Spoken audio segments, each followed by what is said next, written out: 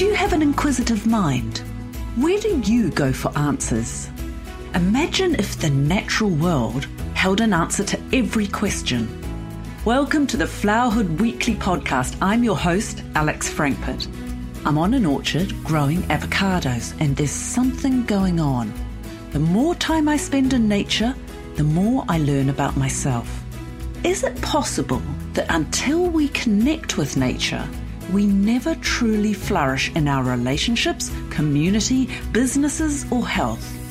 Oh boy, this is no ordinary gardening podcast. Join me at my kitchen table for wide and varied conversations with old and new friends from around the world. I'll be asking questions on how they connect with nature, what the research shows us, and look for ways we can incorporate these learnings into our lives. Let's get started. Tēnā koe ahoa. Hello to you, friend. Starting off with a mihi. That's a Maori greeting. This week, I have a very short podcast for you because I've got a lot going on and I've also losing my voice, so I'm a bit croaky. Apologies for that on the sound. Avocado orchard. I'm getting the fruit tested in the laboratory in preparation to pick. Because here in New Zealand, we have a certain level of ripeness that the avocado needs to be before we pick them and sell them. Avocados are climacteric fruit that ripen after harvest. So we need to make sure that we pick the fruit when it's actually physiologically mature. And that way it will be able to finish off its ripening process once picked. So if you pick that fruit in the middle of winter, it is going to be hard and it will probably never ripen in the fruit bowl. So in New Zealand, we want to make sure that all our fruit sold meets that minimum level and provides you with the best possible taste. Now, if you get like an avocado that tastes very bland, too watery, there's a good chance that it has actually been picked too early. Though I do have to say that some of the varieties naturally taste quite watery. I mean, I've got a couple of trees on my orchard that I use as pollinators.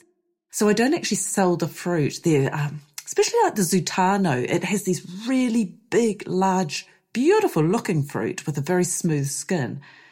But they never achieve that rich, buttery taste that you get in the Hass avocado, which is my main lot.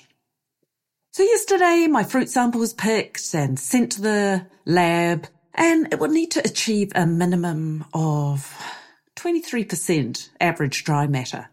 So dry matter is the solid content of the fruit once you remove the water. And they literally put it on like dehydration trays, slice the fruit thinly. And the fibre, the bit that's left, the dry matter, is made up of fibre, carbs, vitamins, proteins, fats, sugar. And the other way to test the fruit is the oil content. So that's another way to test the maturity level. You probably had that experience. I certainly know I have in the past, where you've bought a piece of fruit and then you cut it open and it either is sort of kind of watery and firm. It never properly sort of has that real rich buttery flavour, easy to spread on your toast. That could be because there just wasn't enough oil content. So if it's nice and rich and buttery, it's got a high oil content. If it's sort of a little firmer and a little watery, it's got less oil. The later you buy in the season, the more likely you'll have higher oil as it builds up in the fruit. And there's nothing more beautiful than when I walk through my orchard late autumn, early winter, and I find one of the avocados that's been missed by the pickers and it's still up there on the tree. It hasn't dropped off. And I pick it and it will be ripe in just a day or two. It hardly takes any time and it is just delicious. Rich, buttery, nutty. So actually in the kiwi fruit industry, they test fruit before it's picked as well. And they have a couple of things. They have a taste test that's mainly driven by the amount of acid and sugar that's in the fruit. So acid and sugar give you the taste. And then you also have volatiles, which are these parts in minute amounts, but they have a really big impact too. And it's a thing that hits the sensory receptors in your nose. So as you're eating the food. So those volatiles all add to the flavour. It's kind of interesting. As they say that if you lose your smell, you lose your taste. And it's true. And you might have had that, when you've got a really heavy cold and you just can no longer taste anything. It's bland. And I remember reading about chefs who have done too much cocaine and have basically damaged their ability to taste the food that they create, wrecking their careers. So my children, another reason not to do drugs. So these sugars, acids and volatiles in fruit, they're all affected by temperature and time. And if you have cold snaps, this will often bring on the ripening in something like a kiwi fruit, say late summer, autumn. Leaving the fruit on the vine longer builds up the sugars. So for me, as well as getting the orchard ready for picking, there's quite a few tasks involved there. I'm also involved in another project, which is setting up an organic orchard. And that's going well, getting ready to put the orchard in and get it planted out. And this orchard's actually going to be kiwi fruit. This last week, I've been planting up exposed banks on the property. It's a lot of hard work. I've been putting in lots of native grasses and ground cover. So hopefully that'll keep the weeds down because I don't want to be spraying anything nasty on the organic orchard or around the area.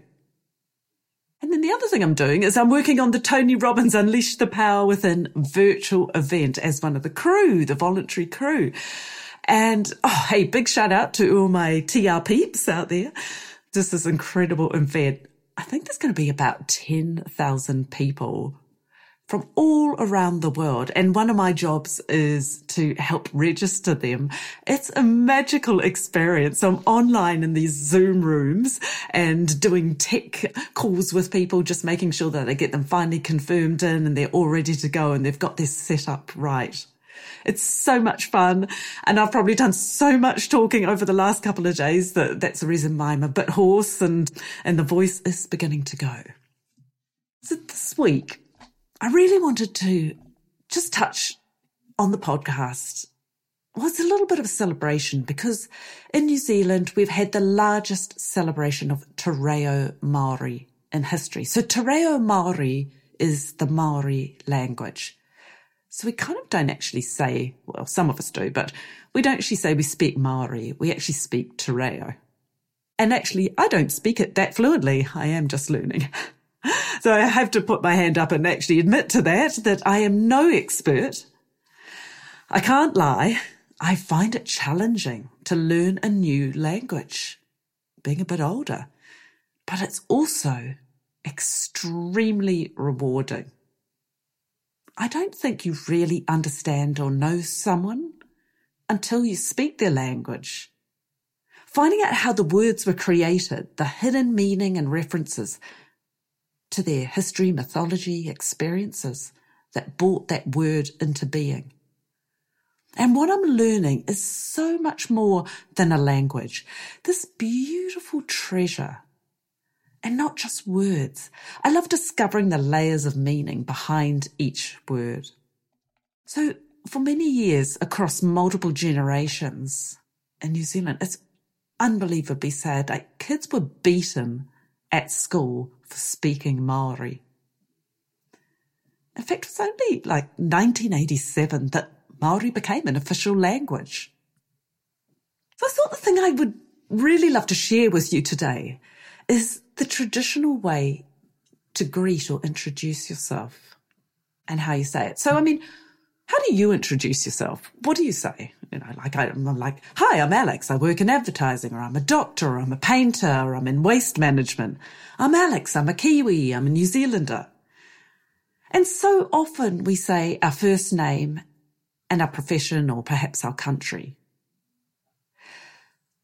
The traditional Māori way to greet or introduce yourself is different, and it's called a pepeha. You never start with your name. You start with the connection to the land. So you'll say your greeting, your mihi, tēnā tātou katoa, greeting to you all. And then the mountain that is affiliated to you. The mountains of New Zealand are a place of awe and spiritual presence. Me he mea ka tuahu aho me maunga tete. If I should bow my head, let it be to a high mountain. If you're not from New Zealand, then just introduce the mountain that has the greatest meaning to you. And then you move on to the sea and river or lake that is affiliated to you. So the seas and the oceans join all the continents on our planet, Earth.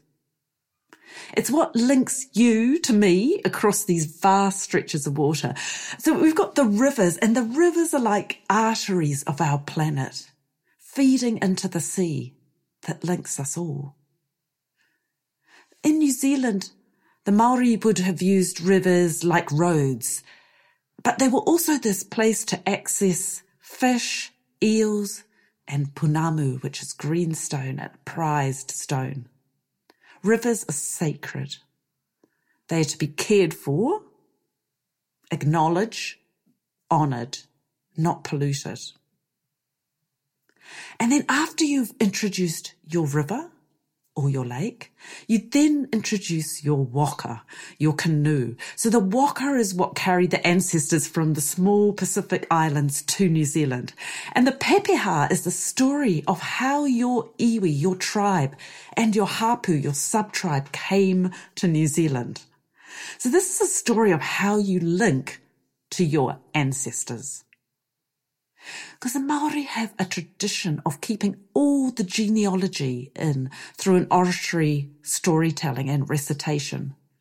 So the early settlers, when they first came to New Zealand, they were able to act as scribes and write down this incredible knowledge that was kept by these people and known off by heart in their head because it was such an honoured tradition. I'm telling you, the Māori gave my heritage a run for their money. Now, if you don't have a waka, it doesn't matter. You can describe the airplane or boat that brought you or your ancestors to your place of settlement.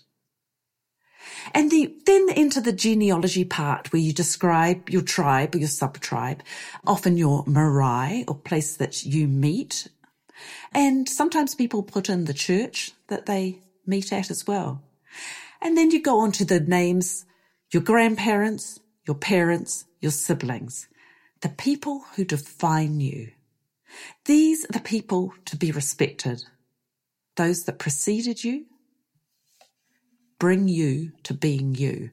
And there is no one else with the exact same combination in this world as you.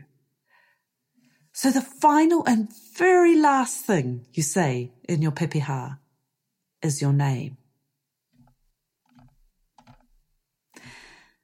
This is your pepeha.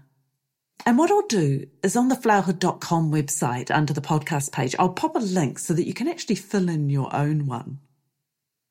And it makes me think, how would it change us if we all put our focus on our natural environment first? How would it form our decisions going forward if we looked to our mountain, our ocean, our stream, our lake, and honoured them, gave them the respect, and then honoured all those people who came before us, the good and the bad, honoured them for bringing us here to this point in time, this place, with all their knowledge, all their lessons.